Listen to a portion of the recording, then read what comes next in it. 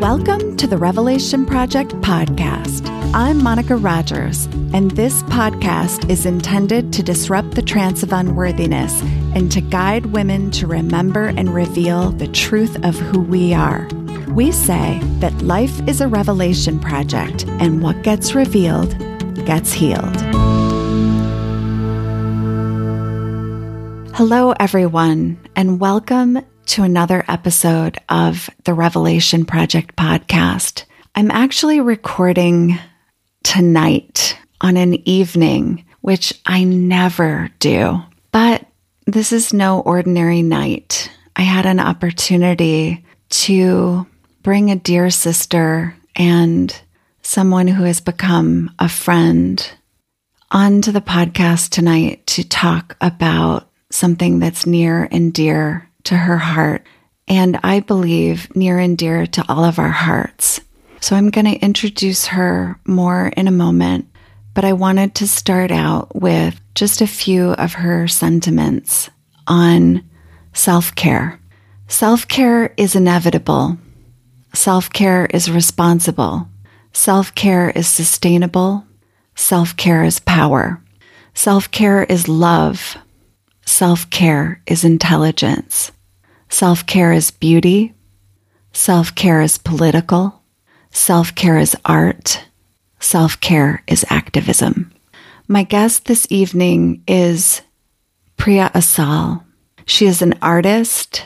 She is, as I mentioned, a sister practitioner in my rites of passage work that I just completed last year. And she's also become a dear friend, and I'm honored to bring her voice to the podcast at this moment in time as protests rage across Iran at the brutal pointlessness of Mahsa Amini's death, which has really become an inferno led by Iranian women and currently is being amplified around the world. Some believe that the shutoff of access to the internet is a sign of the growing strength and momentum of Iran's women's rights movement. And Priya is here to reveal deeper truths about what's going on and the invitation to activate our own awareness of a bigger movement to end the regimes of oppression that suppress the feminine really all around the world. So please join me in welcoming my guest, Priya Assal. Hi, Priya. Hi, Monica. Thank you so much for having me today. And I was really just spontaneously going back to the various places that I've learned more about you and your work. And I loved this whole introduction tonight as self-care because I feel like it's so relevant to this conversation, which seems odd, but I think you get my meaning around this because it's like part of our awakening to our sovereignty.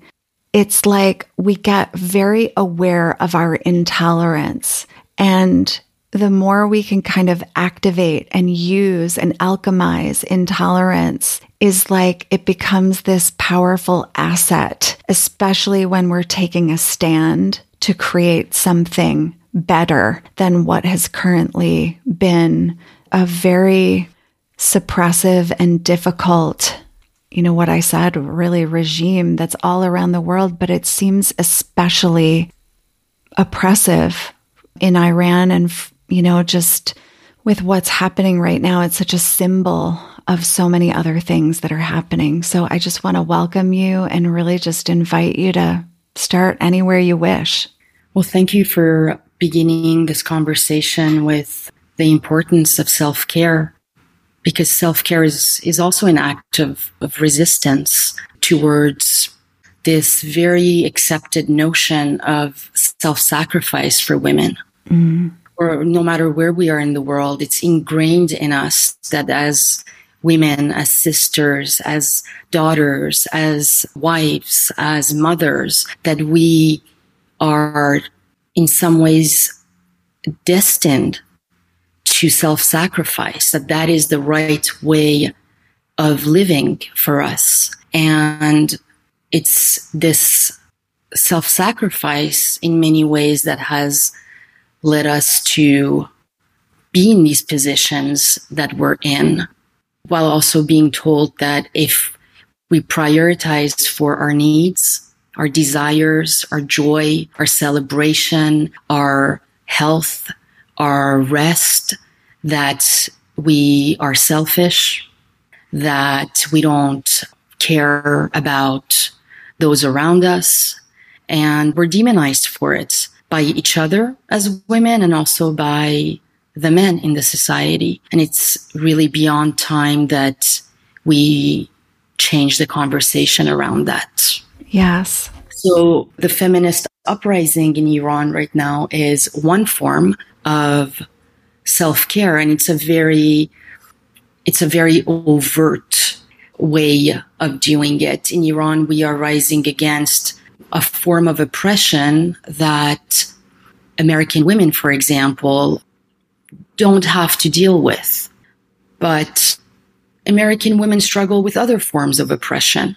And I think what we need to keep our focus on is not just the particular issue of hijab, but that we keep our eye on the bigger issue of oppression and oppressive systems and oppressive cultures and oppressive mindsets all over the world, because there are many kinds of oppressions for women here in the United States that may be more hidden in the shadows and underground, unspoken, accepted culturally, but they're extremely oppressive nonetheless. Yes, and it's surprising to me actually how unaware I think even American women can be at the various oppressive systems that are right hidden in plain sight, I always say. So as we kind of weave our conversation tonight, it might be powerful to kind of surface some of those as well. But, I'd love for us to actually start with going back to the hijab, as you mentioned, and just give our listeners a deeper understanding of some context around the history of that and where maybe Iranian women are currently, a little bit of history on the regime as it exists today, but also, my understanding of kind of this resistance. It's been very active really for the past 20 years. Is that correct? It's just been amplified in certain ways, especially right now. So the Islamic Republic of Iran came into power 43 years ago when Iranians had a revolution. At the time of the ruling of the Shah, Iranians wanted more freedoms as well. They were very much supported by Western governments like the United States and the British and the French. In that uprising, they were supplied with arms and they were able to revolt. There were many different parties that were looking to come into power, and the Islamic Republic succeeded. Many Iranians believe that their revolution for freedom was hijacked by the Islamic Republic. And soon after the revolution, within a year or two, the hijab became mandatory in Iran. The hijab it wasn't enforced in Iran prior to this regime. The Iranian hijab looks different than, the Afghan hijab or the Saudi hijab. It mostly in the beginning consisted of wearing a scarf around the hair and having our arms and our feet, legs be covered as well. Mm-hmm. I remember at the time, so I was born 2 years prior to the revolution. I was 2 years old when the revolution happened. And I lived in Iran for the first 8 years of my life, at which point my parents decided to leave Iran, but we came back 10 years later. In the beginning, women only could wear very dark colors like dark blue, grays, blacks, maybe browns. You couldn't wear anything comfortable, anything colorful, even if you were fully covered. The morality police that you're hearing about right now has been patrolling the streets for the past 4 decades. And they used to be even more ruthless than they are now. In my generation, when I returned to Iran as a teenager, if you had a tiny little strand of hair out, you would get pulled over. If you had nail polish on, you would get pulled over or stopped on your tracks. If you had any makeup on your face. But we've been pushing against that. And right now in Iran, 40 years later, the new generation of young women in reality have it a lot more easier than my generation ever did. There's a lot of hair sticking out. There is, they can wear makeup. They can have nail polish. The mantos or the jackets or whatever they wear on top is short. The buttons are open. Things have really loosened up in Iran in terms of the hijab. Mm-hmm. We have to acknowledge that. However, there is crackdowns still happening. They loosen the laws and then they tighten the laws. It's this game, the psychological game that they play with us, where suddenly having a dog is forbidden. So you're at risk of having your dog be taken away from you if you're out on the streets walking your dog or taking it to a park. And then the crackdowns stop after 2 months. They do the same thing with the hijab. They do the same thing with parties and music. It's this psychological game that they play. So we're always on edge. Right. For when the next crackdown is going to happen. I think what happened with Mahsa Amini was, I want to say, has to do with bigger forces than we think. I think that I really believe that this young woman was destined to play this role. Mm-hmm. That she was born to be sacrificed for an awakening, a global awakening. Because when you look at how she was actually dressed pretty modestly compared to a lot of women in Tehran.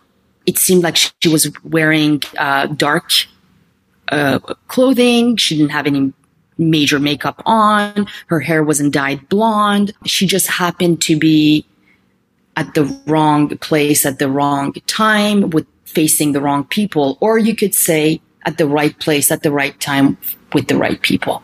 Right. That's how you look at it. So I hope that answers your question a little bit. It does. And, I think sometimes that, I think of what you're saying because I got chills when you kind of, just turned it into from the wrong place at the wrong time to the right place at the right time. And, just really understanding sometimes that is just a hard truth about how change happens in the world, that someone or something becomes a catalyst, a symbol that activates. And, it is kind of like a wildfire that just starts. And I often talk about, kind of this idea of the tipping point, and that we're kind of really seeing this tipping point in all of these different systems, that as there's a disintegration, there gets to be this, I would call it the intolerance tipping point, that really is an ally for so many women when it comes to enough. Like, say, enough of this oppression, enough of this morality police, enough of this, just all of it, right? Just this way that we have oppressed and denigrated and invalidated not only the feminine, but all of the ways that all people are suffering because of this overarching patriarchal structure that just continues to try to control and dominate. Yes. And I think it's important also to be aware and to keep in mind that what is happening right now is not just an uprising against a regime and laws that are oppressive, but it is also a women's uprising against culture, a culture that is oppressing them in Iran. When they were burying Mahsa, her uncle had written a note on her grave that said, "Name tu Rams khwaad shod," which means in English, he said, your name will become a key code. And her name has become a key code. And another thing that people should know about the culture that Mahsa comes from is that Mahsa was a Kurdish young girl. And culturally, there is an insane amount of misogyny in the Kurdish culture. Kurdish women struggle deeply within their families and within their societies. Recently, a friend of mine was telling me that if, for example, a young man who has a young Kurdish man who has a Kurdish cousin girl, if he sees her, for example, with a boy, culturally, he has the right to kill her for that. So this is where, and so for this culture, a culture that is this misogynist, to have a young girl within their culture become the symbol of Iran's feminist uprising and maybe the world's feminist uprising is a massive transformation for them. Culturally, it's alchemy. It's the card that you pulled. Alchemy is currently taking place within this culture and this bloodline. So what is happening is such a deep healing process, way beyond what we can imagine. People, cultures, traditions, lineages are being transformed as we speak through this. Pages are being turned. Priya, go back for a minute, if you would, just because I want you to tell our listeners what you mean by key code. When you use that word, right, when you talk about her. Well, when you say now, we are hashtagging Mahsa Amini everywhere. It's become, I think, the most used hashtag ever. There's maybe, it's been Mahsa Amini has been hashtagged more than probably 100 million times. And so a key code is when a word begins to represent something much, much bigger than itself. Yes. When it starts to embody a powerful energy. Great. Yes. A transformative energy. So she no longer is this, it's no longer about, this conversation is no longer about the person, Mahsa Amini, but it's about what Mahsa Amini now represents, what she does to our brains when we hear that word, what we associate her with, which is the end of war against women's bodies, the our intolerance, the no more that you're talking about, the enough is enough within our psyche when it comes to oppressing and harming the feminine on this planet, which you and I know very well that the turning point, the world, the new world that so many of us in the spiritual new age community have been talking about for so long, have been working for so long. When we talk about, the star seeds that are here, I'm forgetting the words, the star seeds, the indigo children, those humans who really believe that they are here to help this world transform and become a place that can truly be a heaven on earth versus the hell that we are living in.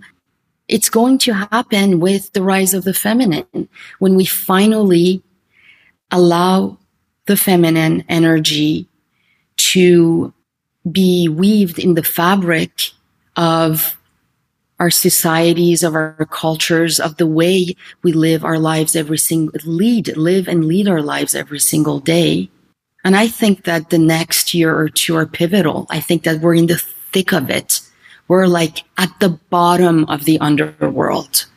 Where like you reach the bottom and like we're falling, like we're free falling into the underworld. And at some point, I believe now or very soon, we're going to hit the bottom and spring up. And there's that tipping point. Exactly. Right. It's just a different way to kind of position it. And you're right. And what Priya is referring to is what I often talk about on the podcast, which is kind of this collective dark night of the soul or the descent that can really be incredibly uncomfortable, messy, violent. It's shaking the foundations of what had been in order to kind of decide what is no longer serving and leave that behind and kind of come back to the world with what worked, as well as a deep, creative, mythic imagination that can now collectively create this new dream that we, I think, all are longing to be a part of. I think we all recognize that this is not sustainable. And it's so interesting to me, Priya, like your artwork, your activism, like everything that you've been standing for, it's like you've been so, from my point of view, kind of playing with these as active agents in resourcing yourself for these times as it relates to not only your dedication to liberation work, but especially kind of from, your homeland. You've often described as that deep, deep connection that you feel to this specific land that you come from. And I want to give our listeners also a little bit of history, because I really remember sitting with you one afternoon and hearing about your deep love for, I think you were talking about Tehran, but I would love it if you could kind of take us back.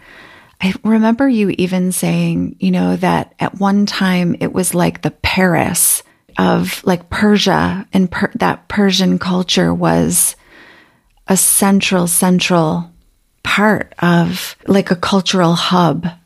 Well, Iran has such an old history. We're talking about, if we want to go back to the Elamite civilization, we're talking about 7,000, 8,000 years of history.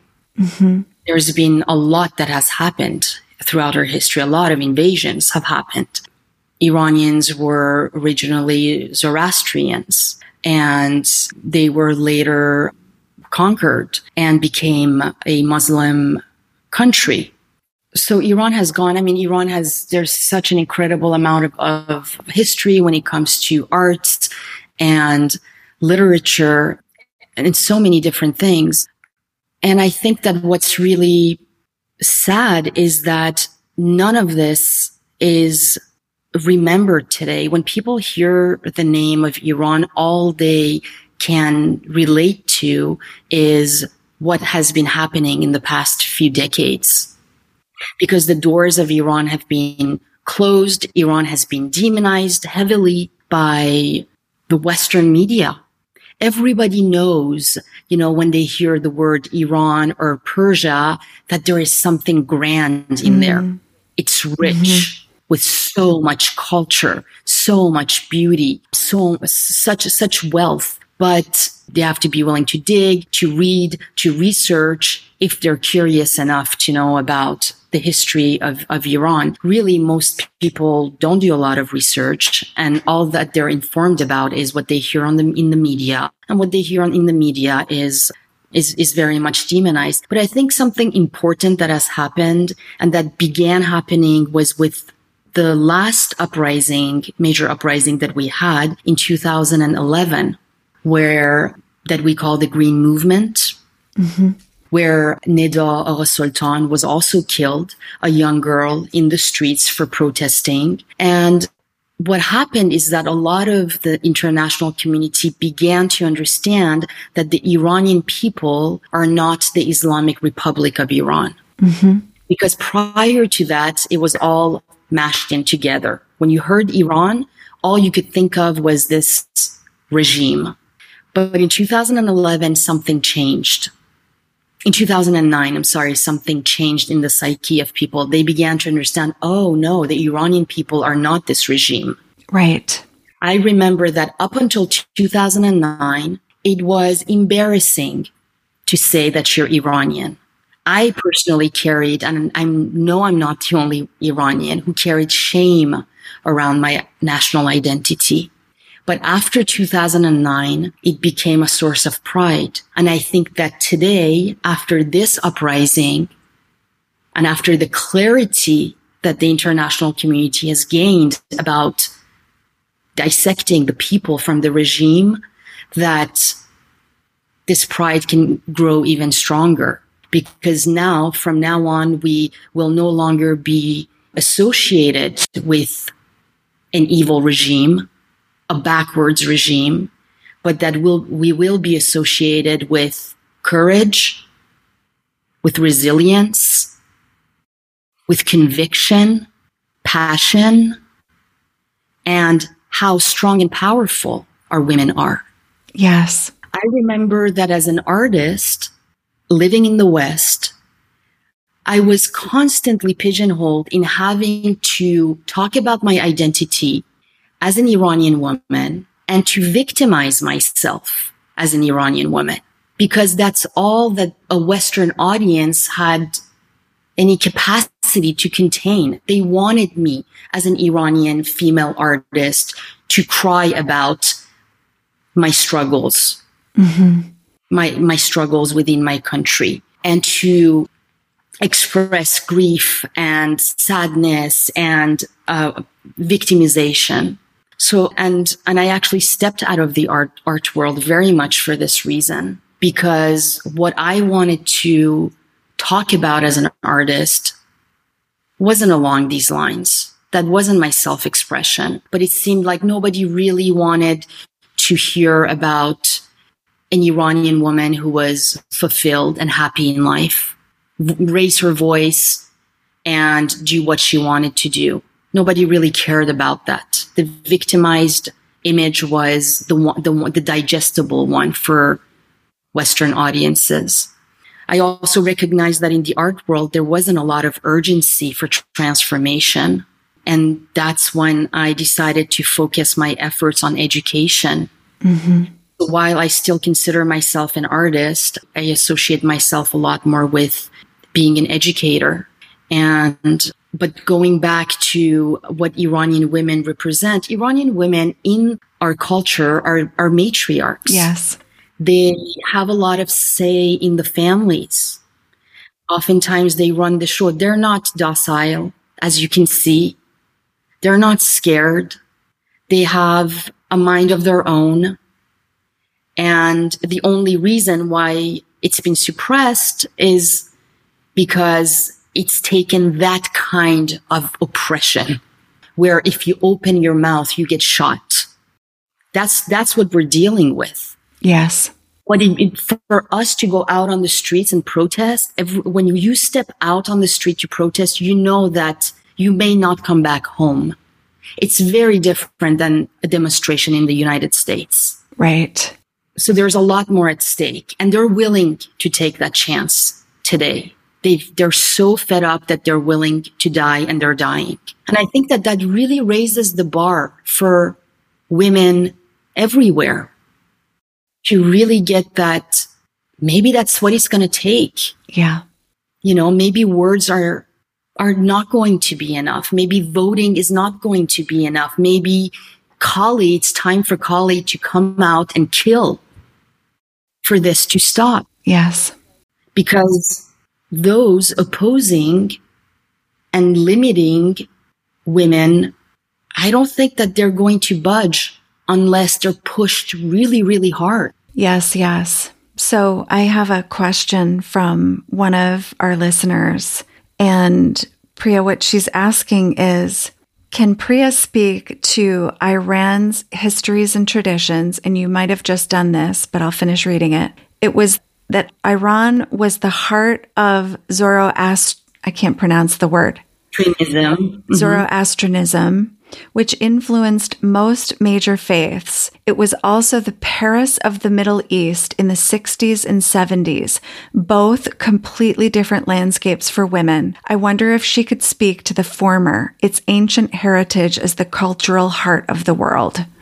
We're talking about the 1960s? So I think her point is that it had a major influence, that it was known as the Paris of the Middle East, but also that its ancient heritage was the cultural heart of the world. And I think this is what you're pointing to when you say that in the Western world or in America, there was no understanding of the deep cultural wealth that was the heritage of the Middle East, and especially what was Iran at one point, correct? Yes. Iran, as I said, has a very long history. We've been on top many times. We've been leading the way in so many different areas of culture. Zoroastrianism is so vast, it's so grand. It could, be said that it's just one of the first religions of the world. And for our listeners, can you describe what that even means? I don't want to say anything. I think what I really want to do is to encourage, because there is so much content and so much information about that, is to invite the listeners to go and do a little research. This is what we want, for listeners to get really curious and to be willing to learn and educate themselves. That now everything is at our fingertips. All you have to do is Google. Yes. Zoroastrianism and Iran and begin reading about these books. There's some books that I can maybe recommend that you tag in your post that can be very eye-opening to people. But when it comes to the 1960s and 70s, yes, those were the golden days of Iran. Iran had a lot of money. Iran was becoming a powerful country. And that wasn't really good news for Western powers, because Western governments don't benefit from a strong Middle East, from a free Middle East. They want to be in control of what is happening in the Middle East. They want to be able to draw from our resources. And so the reason why the Middle East is the way it isn't an accident. It's not because we don't have culture or history. Culture and history comes from the Middle East. Mm-hmm. Okay, we're talking about Mesopotamia. We're talking about some of the oldest religions and cultures and arts and mathematics and sciences in the world. Yes. What we really are bumping up against, I think, Priya, over and over again, is the true ignorance. It's like an impoverishment. It's like ignorance is a poverty. But the ignorance is encouraged. Yes. They don't want you to know about the truth. The media doesn't want you to know about the truth. The media doesn't want you to get curious about what's really going on. And that's really where I want to take the conversation, is that, so it's been, over a week that we've had the protests in Iran. And thankfully, the international community is now in on what's happening, right? Everybody's hashtagging Mahsa Amini. Everybody is now talking about it. But now what? Now that that a 22-year-old girl, everybody knows the drill, the story. 22-year-old girl has been killed by the morality police because she wasn't wearing her hijab properly. And now women are uprising. They're backed by the men and they're being killed on the streets. Thank you for spreading the word. But so much more now needs to be done. We have to pay attention now to the leaders, your governments, your leaders, the UN. None of them are doing anything about this. Our president came to the United Nations, to New York City, just a few days ago. He was welcomed. Mahsa Amini had already been killed, but the French president was shaking hands with Raisi. They welcomed him. They could have arrested him, but they didn't do that. They were invited to his dinner. They were having conversations. So there is so much happening behind the curtains that we're not made aware of. They're making deals. It's benefiting these political leaders. It's benefiting them to have this regime. It's not an accident that this regime has been put into power and that they're still in power. The moment it no longer benefits the US government or the European Union to have them be in power, you can be sure that they will be taken down. So it serves them. And I think that Americans really need to, in their messages, to ask, why are you not doing anything about this? If you are truly anti-terrorist, as you claim to be, there's this whole rhetoric around the war on terror. This is the war on terror. Are you doing anything about it? No.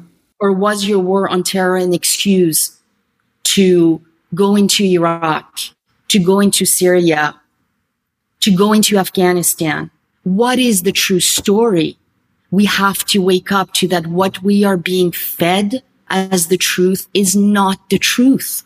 That's right. Their words are not matching their actions.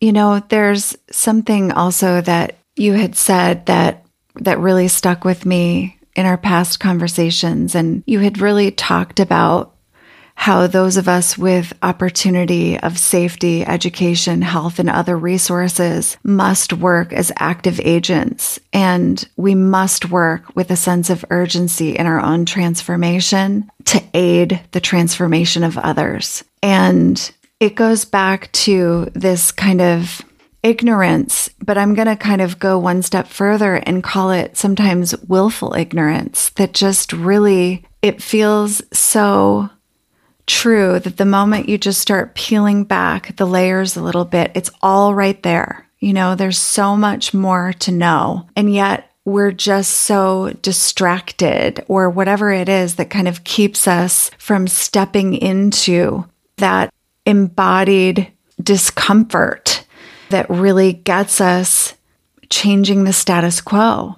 And it becomes this conversation that I think makes so many women uncomfortable until it doesn't, right? Until it actively starts to impact their own lives. And I also want to talk about how fractured women have been from each other and how, in a lot of ways, true sisterhood and recontextualizing sisterhood is the antidote for this. Because when we come together, when we tell and share our stories, when we hear what's happening to our sisters in Iran, what's happening to our sisters in Africa, what's happening to our sisters in America, what's happening to our sisters in Lithuania, you know, all of the ways that we have and share these common stories. And yet we're so fractured from each other and so disassociated from ourselves and each other that we actually aren't deeply connected and therefore not deeply affected by the bigger picture and what would be possible if women stood together. Yes. I mean, this is how you control people. You separate them from each other. You put them at odds against each other. You disidentify them from each other. And the opposite of that is unity, right? We keep talking about unity. Well, what does unity actually look like? Unity comes from identifying oneself with the whole. American women may look at Iranian women and, I just also want to correct you, Monica. So the right pronunciation of the name of the country is Iran. Iran. Not Iran or Iranian. It's Iran and Iranian. Iran. Iran and Iranian. You know, so when for example, an American woman, sees this in the news, looks, as like she may think to herself, well, that's the Iranian woman problem. That's not my problem. That's not my life. It has nothing to do with me. Mm-hmm. And as long as she thinks that and is disassociated from the struggle of that woman over there, she has no power mm-hmm. to change her life. But the moment she understands that the struggle is the same, except it has different facets and different faces, it's the same beast. We are struggling against, we're fighting the same beast, which is the beast of oppression. I mean, American women no longer have the right to choose what they want to do with having a baby or not having a baby. Mm-hmm. That's pretty oppressive. And there's other forms of oppression, like, for example, just the financial oppression that Americans and this culture has. We're talking about a culture that works around the credit system, where people think that they have ownership of all of the things that they work sometimes 3 jobs for. But do they really? People own houses, but do they really own their houses? Or are they indebted to the banks for their lives? They own cars, but do they really own their cars? Mm-hmm. They have an education, but they have to repay their debts for the rest of their lives. This system is extremely oppressive. It is killing people. Most Americans really struggle. Most Americans are living under the poverty line, but it is disguised so well. The mask is thick here. In Iran, the mask isn't thick. And so you are more in danger than we are in some ways, because you have to dig so deep to see the face of the beast. Yes. I love that you're pointing to this, because it's so powerful and it's so true. It's so true. We have, even in Iran, the same way that Americans have a very vague and general idea of what Iran is like, or what Iranian identity is like, or how people live in Iran. It's the same thing in Iran. Iranians have this idea, this glorified idea about America. They call the United States America, or the Western world. Everybody wants to leave Iran. Everybody wants to escape Iran to come here. For the American dream. For the American dream. The American dream is fully alive in the minds of Iranians. Mm-hmm. They believe that the American dream actually exists. And I see this over and over again. And I'm in a really good position to talk about this, because I've continued my whole life to go back and forth and back and forth and back and forth. So I have a reality check on what life looks like over there and what it looks like over here. I don't live in an imaginary about either. And I see so many Iranians who leave Iran with these dreams that they're going to come to Canada or the United States or somewhere in Europe, and they're going to be able to have it all. They're going to be able to be free. They're going to be able to live whatever dream that they have. And then they arrive as immigrants, essentially as second-class citizens, struggling with being othered and not fitting in, not having language, being completely displaced, and then realizing how hard it is to make ends meet, how hard they have to work. And in so many cases, they think to themselves, you know what, maybe I didn't have it that bad in Iran. At least I wasn't displaced. At least I spoke a language that everybody understood. Yeah. At least I wasn't othered. At least I actually owned the house that I lived in, if I owned one. Mm-hmm. So this notion that, and I always tell them, and I tell my students, this idea that you have about this glorious land that you're going to come to and everything is going to be easy and beautiful. It's not that simple. And it's not always that way. I mean, what is the percentage of Americans who are really living comfortable lives? What percentage would you give it, Monica? Oh my God. I mean, realistic. It's so hard to say, but what I will say is that it doesn't matter to me the superficial because all of them are suffering. Yes.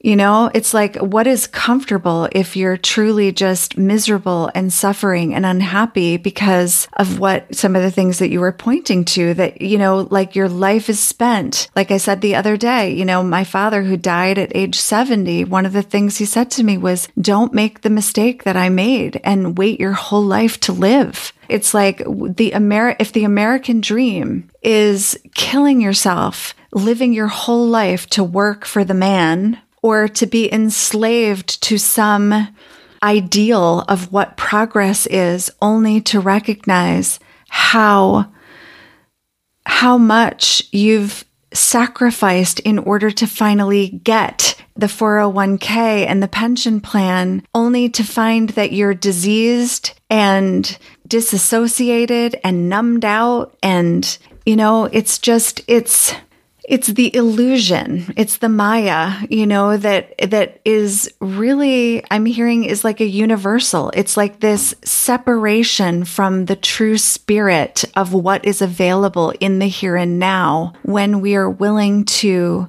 change the story, you know, when we're willing to actually decenter ourselves and remember what is true and what is important.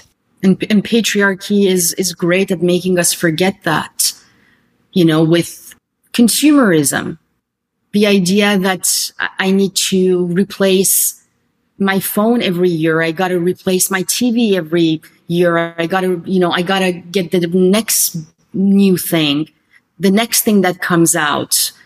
Capitalism, that I got to win at the stake of smashing everybody else on my way. Individualism. How lonely people are here. Oh, the loneliness is the epidemic. So lonely, feeling so alone. At least in Iranian culture, we don't have that. We still have some kind of tribal connection.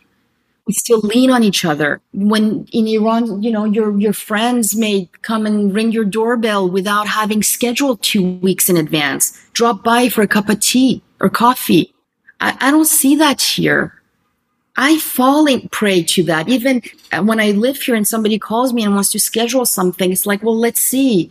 Let me go through my calendar, see if I can, you know, squeeze you in 10 days. I got to be mentally prepared for this. Mm-hmm. There's so much distance between people, and it's killing us because you know that we're not meant to live alone.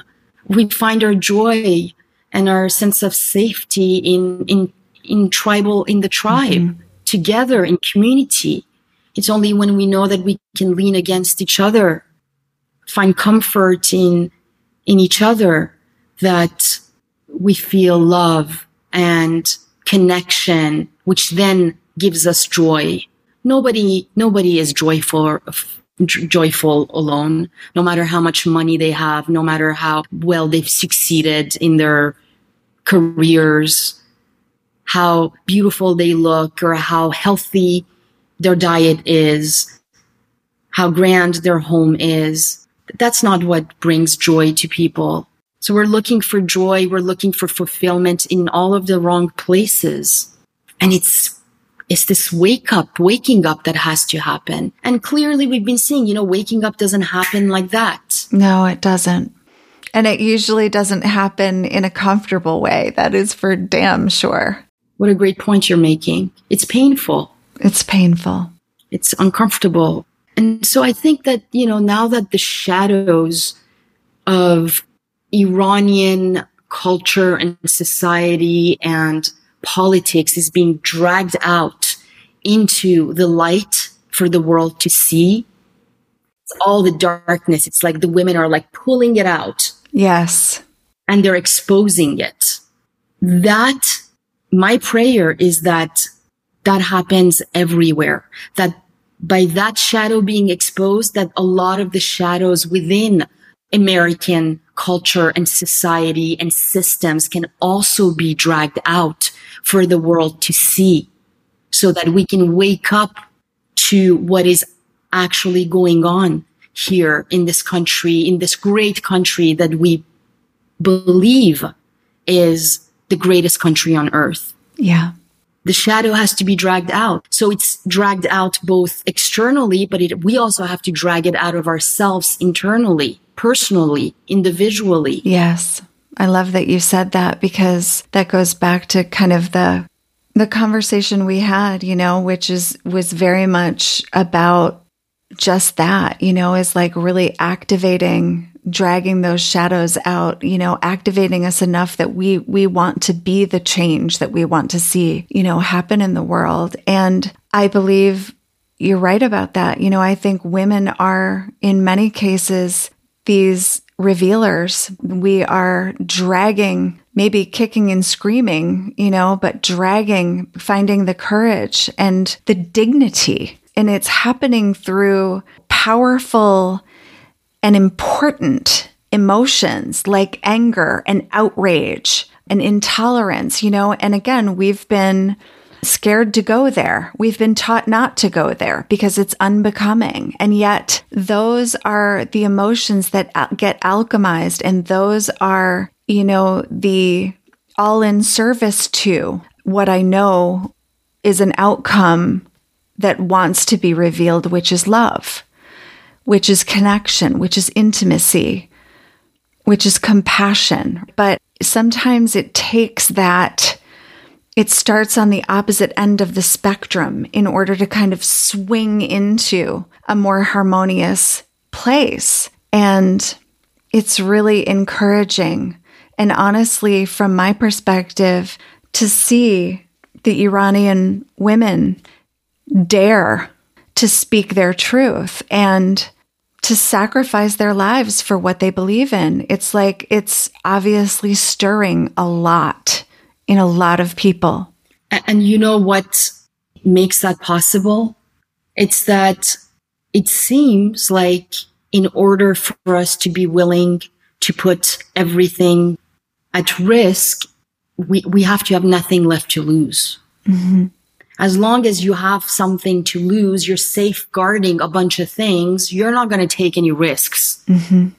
But when everything has been taken away from you, all of your comforts, all of your freedoms, then screw this. I have nothing to lose because this life isn't worth living anymore. That's the point that they've come to that place where they have nothing to lose. Now, will Americans ever come to that point where they have nothing to lose? I don't know. Probably not. Well, and this is where, I want to point out that the things, like the material things, are not, this is the illusion that we speak of. This is kind of the opiate of the masses in a lot of ways. It's like this false security, this false comfort. And like you said, in a lot of ways, it's much more dangerous to live this way in this level of illusion. Because, what I heard you say is that the Iranian people, it's like at least they know what they're dealing with. It's right out in the open. Exactly. So it's going to take a lot more digging for you guys to really see the head of the beast. Yeah. And a lot of people do, but the distraction is so high here. There is so much distraction. The society, the systems are built to steer you away from the truth by distracting you with all kinds of meaningless, as you said, false securities. Mm-hmm. Mm-hmm. Entertainments, possessions. It's really deep, deep. But I also have faith that there is a time for everything and that the time is near for change, for transformation, essentially. That we are at the end of the dark ages, and that I hope that we will be in our lifetimes able to see the light of the new world. It's going to happen. I personally would like to be able to at least put the tip of my toe in it before I die. Oh, yeah. It would be nice. Yeah. And part of me actually thinks that we've been like, this is what we've been seeing. This is what what has been activated, and what we were seeing kind of growing as this kind of wildfire in women, and this awakening around the feminine is very much a part of this. I think that even though everything kind of has this dark and light side, that a lot of ways that social media and the access to information has actually helped this conversation and expose and reveal so much of this has been through amplifying some of these stories and being able to create conversations around them that help, activate more awareness in so many. It's just that anything that is you have access to that, can tip over into like the absurd and the distraction. And, I think, is there anything out there that we won't numb ourselves out on, if given the opportunity? Because I think so much of what we're being invited to do at this time in our human evolution is to feel everything. And I just think it becomes unbearable because there's so much. So I think the question comes down to, what is mine to do? What is mine to do? Because otherwise we just get swept away in the overwhelm. So I'd love to take this conversation. I feel like we've kind of opened the aperture and had this really expansive conversation. And I'd love to kind of narrow the focus and just really kind of inquire with you. What would you say to our listeners about what is theirs to do? And how would you invite them to figure that out for themselves as it relates to being part of the change, joining hands with other sisters around the globe, being a support in sisterhood to other women? Like, I guess that would be a great place to just finish. Maybe our conversation is maybe something that they can explore or look at. Well, for one, I would suggest curiosity. Becoming curious about learning something about a woman who looks different than you. Mm-hmm. If you're a white woman, get curious about women of color. Educate yourself, because there's a long history of struggle in this country as well. Women of color have been struggling for their freedoms, but ultimately the freedoms of everyone in this country. So to identify with more than someone who is like you, to really expand your sense of identification to at least, if not men, but at least other women all over the world, like the unifying factor being women, maybe starting there, mm-hmm. and then expanding from there, really getting related to, as you said, to how you feel. If you want to know if your life is on the right track, don't look at it. Don't look at whether you live in a house or you drive a nice car or you've got that great education or you've got your followers on social media. Don't look at these things as what defines the quality and the standard of your life. These are the false.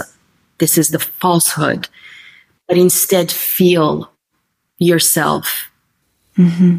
Get into your body and ask yourself, in all honesty, I think that for transformation to happen, a lot of shadow work needs to be done. And for shadow work to successfully happen, there are two things, in my opinion, that are key. One is absolute honesty with oneself and courage, because it takes courage to see what is unlovable about you. It takes courage to see what's quote unquote not beautiful about you. It takes courage to recognize your darkness, your evil, your greed, your selfishness, your ignorance. It takes courage and humility.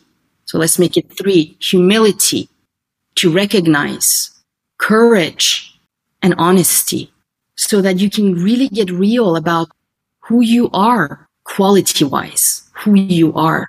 what makes up your personhood, and gauge how you feel. Be honest with yourself if, despite all of your, for example, if you're in a place of privilege, that you're still miserable. It's okay to acknowledge that you're miserable despite all the efforts that you've made in life to tick all the right boxes. There's so much grief when we think about, I've done it all. I've worked so hard. I've climbed every ladder that was put in front of me, but I'm miserable. And be okay to cry about that, because I think that it's so much more powerful to live in reality, even if that reality isn't seen as beautiful or pleasant or polished or perfect, rather than to live in an illusion. I mean, we're all here, right? Like we're having these conversations. I'm sure your listeners are people who are committed to personal development, to waking up. Very much, yes. So to be willing to just be honest about where they are really in life. So I would say that. I would say do research about Iran. You know, you asked about Zoroastrianism. Meditation was invented by Zarathustra. He invented meditation. Meditation comes out of the heart of Iran. Mm-hmm. Do your research. I know a lot of people know about Hafiz or know about Rumi. Rumi and Hafiz are two wise men amongst thousands that we have, and women. There is so much wealth hidden inside of Iran. And my prayer is that sooner rather than later, Iran will be a country that you will be able to travel to and discover the people, the heart and the generosity of Iranians, that you will be able to draw from the wealth of resource that we have in terms of our arts, our literature, architecture. My God, I mean, it's just astounding. It's really an incredible place, and that come with reverence. That when Iran's doors open again and that the international community is allowed back in, that they return with reverence and respect and appreciation, and that we do that all over the world. I mean, we've dissected our Mama Earth into all of these different parts, but it's just one planet. She's one thing, you know. She's the one united cell, you know, that is making this home for all of us, and that I tread your land and your country with honor and respect. And remember the natives. Be aware of your history. The same way that I want Americans to be aware of the history of Iran, the same way I want Iranians to be aware of the history of this land and how the United States has come to be, and to recognize that it hasn't been pretty. I know it's hard to recognize. When you think about it, it's horrible. This country has been built with blood. We have to acknowledge that. We should never forget that, ever. But we do all the time. We pretend that the glory of this country somehow was magically created. So true. I mean, and it's really horrifying. So when we get real about our histories, we see that the old world is horrific, and that a new world is only going to come about when we acknowledge the truth about this one. Because we can't repeat this again. Transformation, new paradigm is literally something else. It can't have anything to do with this one. So this chapter, we got to close this chapter properly. Well, and the truth of it too is it's just unsustainable. I mean, it is just unsustainable. And so it's either we change or we perish. It's just that simple. And I think we have an incredible opportunity.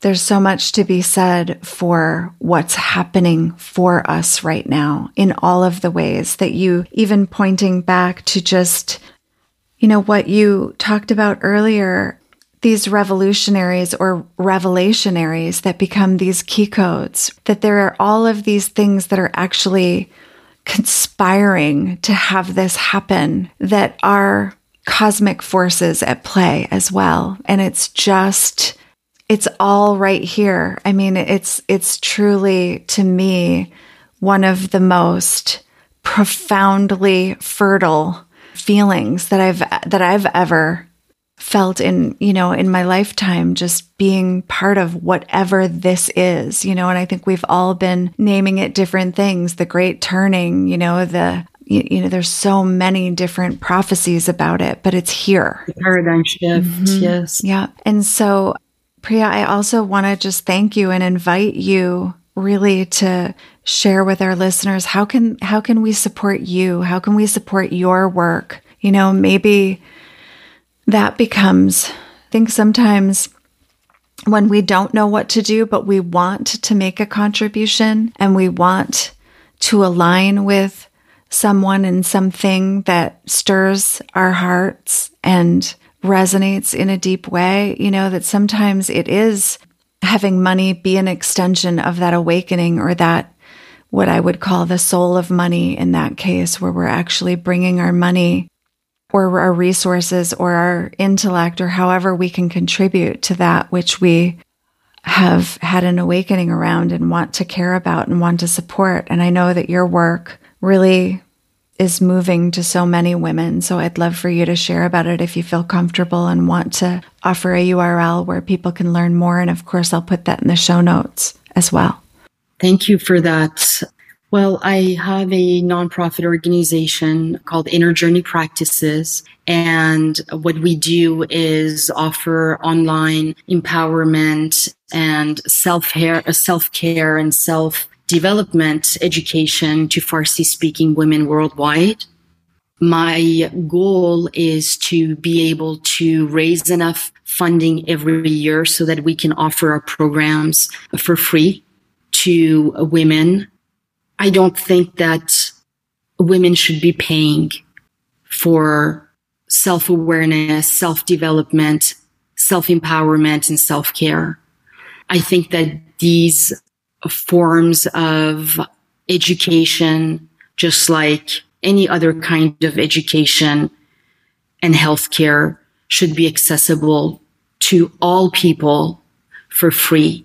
That the new paradigm that we're walking into makes it available for people, that we don't have that self-care is no longer for the privileged people who can afford to pay thousands of dollars to wake up from patriarchal oppression, to learn, to become aware, self-aware, and aware about the systems that they're living in so that they have a say as to whether they want to be part of those systems or not. These are the kinds of things that we teach our students and participants, and we teach them how to care for themselves, how to heal through different kinds of modalities, how to meditate, how to heal with water, how to heal through yogic practices, how to have effective conflict resolution. We teach them about the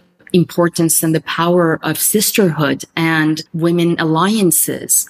So if anybody wants to support this organization, we have a website called innerjourneypractices.com. You can go there. You can donate via PayPal. You can donate, do recurring donations, which is always helpful, or one-time donations. That's what I've chosen to give my life to personally. Believe that change comes from education, because education awakens people. And we need the world to awaken. And I have committed myself to the Farsi-speaking female community to awaken, because you're picking up one little corner of this, I don't know what you want to call it. In Farsi, we would say sofre. When you're sitting on the table and you have a tablecloth, everybody's holding one little side of the tablecloth to lift it up. We got to pick and choose what we're going to focus on. And for me, the focus is Farsi speaking women and their education for self-empowerment. So if anyone would like to support me on that track, it would make me very happy. And I think it's a very momentous time to be able to back Iranian women, Farsi speaking women worldwide.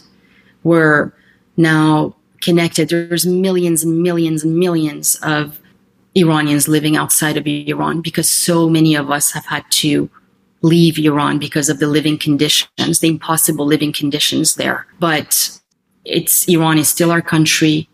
We have a very strong national identity, and we all dream of the day where we can go back home. We just want to be able to go back home. None of us wants to live outside of Iran. All the millions of people. We all just want to go back home, have our country be safe enough and free enough that we can go and live together as the tribe that we used to be.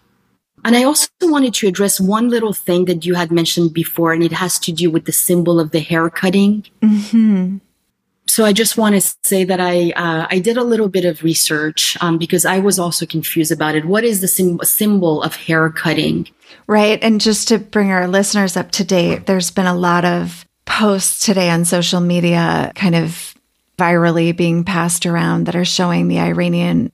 I'm so sorry. It's my Midwest coming out. No, that's okay. The Iranian women who are cutting their hair. And yeah, there's been kind of just a lot of, I think, women who are trying to understand the symbolism of that. So, well, it seems that it's, we actually have a term for it, which we say gis buride. Gis is hair and buride is cut off. And apparently it was a way of shaming women. So a woman who wasn't behaving in an appropriate way, whatever inappropriate was or is in the culture, would have to have her hair cut off and to be publicly shamed for being a bad woman. Mm-hmm. And so now the women are saying, well, I'm one of them. I'm also bad. What are you going to do about that? We all just want to be bad. So we're taking it to the next level. We're like, we don't care anymore about your definitions of good and bad. And we're going to cross that line. I want to be a bad woman. Yes, it's a act of rebellion. Because your definition of it's a rebellion, and it's also a demonstration of grief as well, of grieving. But there's different interesting articles that are actually being passed around in Farsi that I would like to read. But this was a piece of information that I gathered today from several conversations. Yeah. Thank you for clarifying. There is this way that hair has been, this very, very potent symbol of feminine power. And so to have it used against you, to shame you, think of all of the women in my life who have, there's even memes about women, if you're feeling bad right now and don't cut your bangs, right? Like there's just a way that we're always kind of so, have so much wrapped up in kind of this idea of hair, but there's also so much mythology around it. And of course, the fact that, there's many cultures where women have to cover their hair because it somehow is a temptation then for men. But I also want to just say too that I also know that it's true, and you and I didn't talk about it in our conversation, but that the hijab is also something that women choose to cover as and certainly it is her choice. I mean, we want to really also emphasize that it is a woman's choice to be able to cover or not cover, but for her own reasons, not because she's being forced to. Yes, this is the other facet of my body, my choice. That's right. Stop telling women what to do with their bodies. It's incredible. Okay. Is there anything that I haven't asked that you wish I had? No, I think I feel complete. And I'm so grateful. I'm so grateful for the opportunity to be able to share a little bit. And I hope that my share has brought at least one little piece of spark somewhere in someone's mind. There's so much more to be said. There are so many other people who have a lot more knowledge about the history of Iran and contemporary Iran, historic Iran. And I hope that you get to speak with them as well. And I just wanted to share a little bit of my take on the situation. And I'm grateful for the opportunity. Well, I'm so grateful. And, that's just it. If our listeners, if we sparked some curiosity, and I think so many of the discussions that we had tonight are just food for thought. And I'm so grateful because I've learned so much throughout this conversation. And I just really, I adore you anyway, but I just love your vulnerability and your heart and your passion and your dignity, and just the way that you serve and the way that you show up in the world is always just struck me. And so I think you're incredible. So just thank you. And for our listeners, we'll be sure to put more resources in the show notes. It is late, so I'm finding myself, at this stage of the evening, just noticing, right? Like my mouth words don't work, but I'm just so glad that we got the opportunity to do this. And there are many additional resources and articles that I found earlier today that I'll also add to the show notes, and certainly will also provide you with Priya Assal's link so that you can donate if you wish and support her in other ways as well. So until next time, more to be revealed.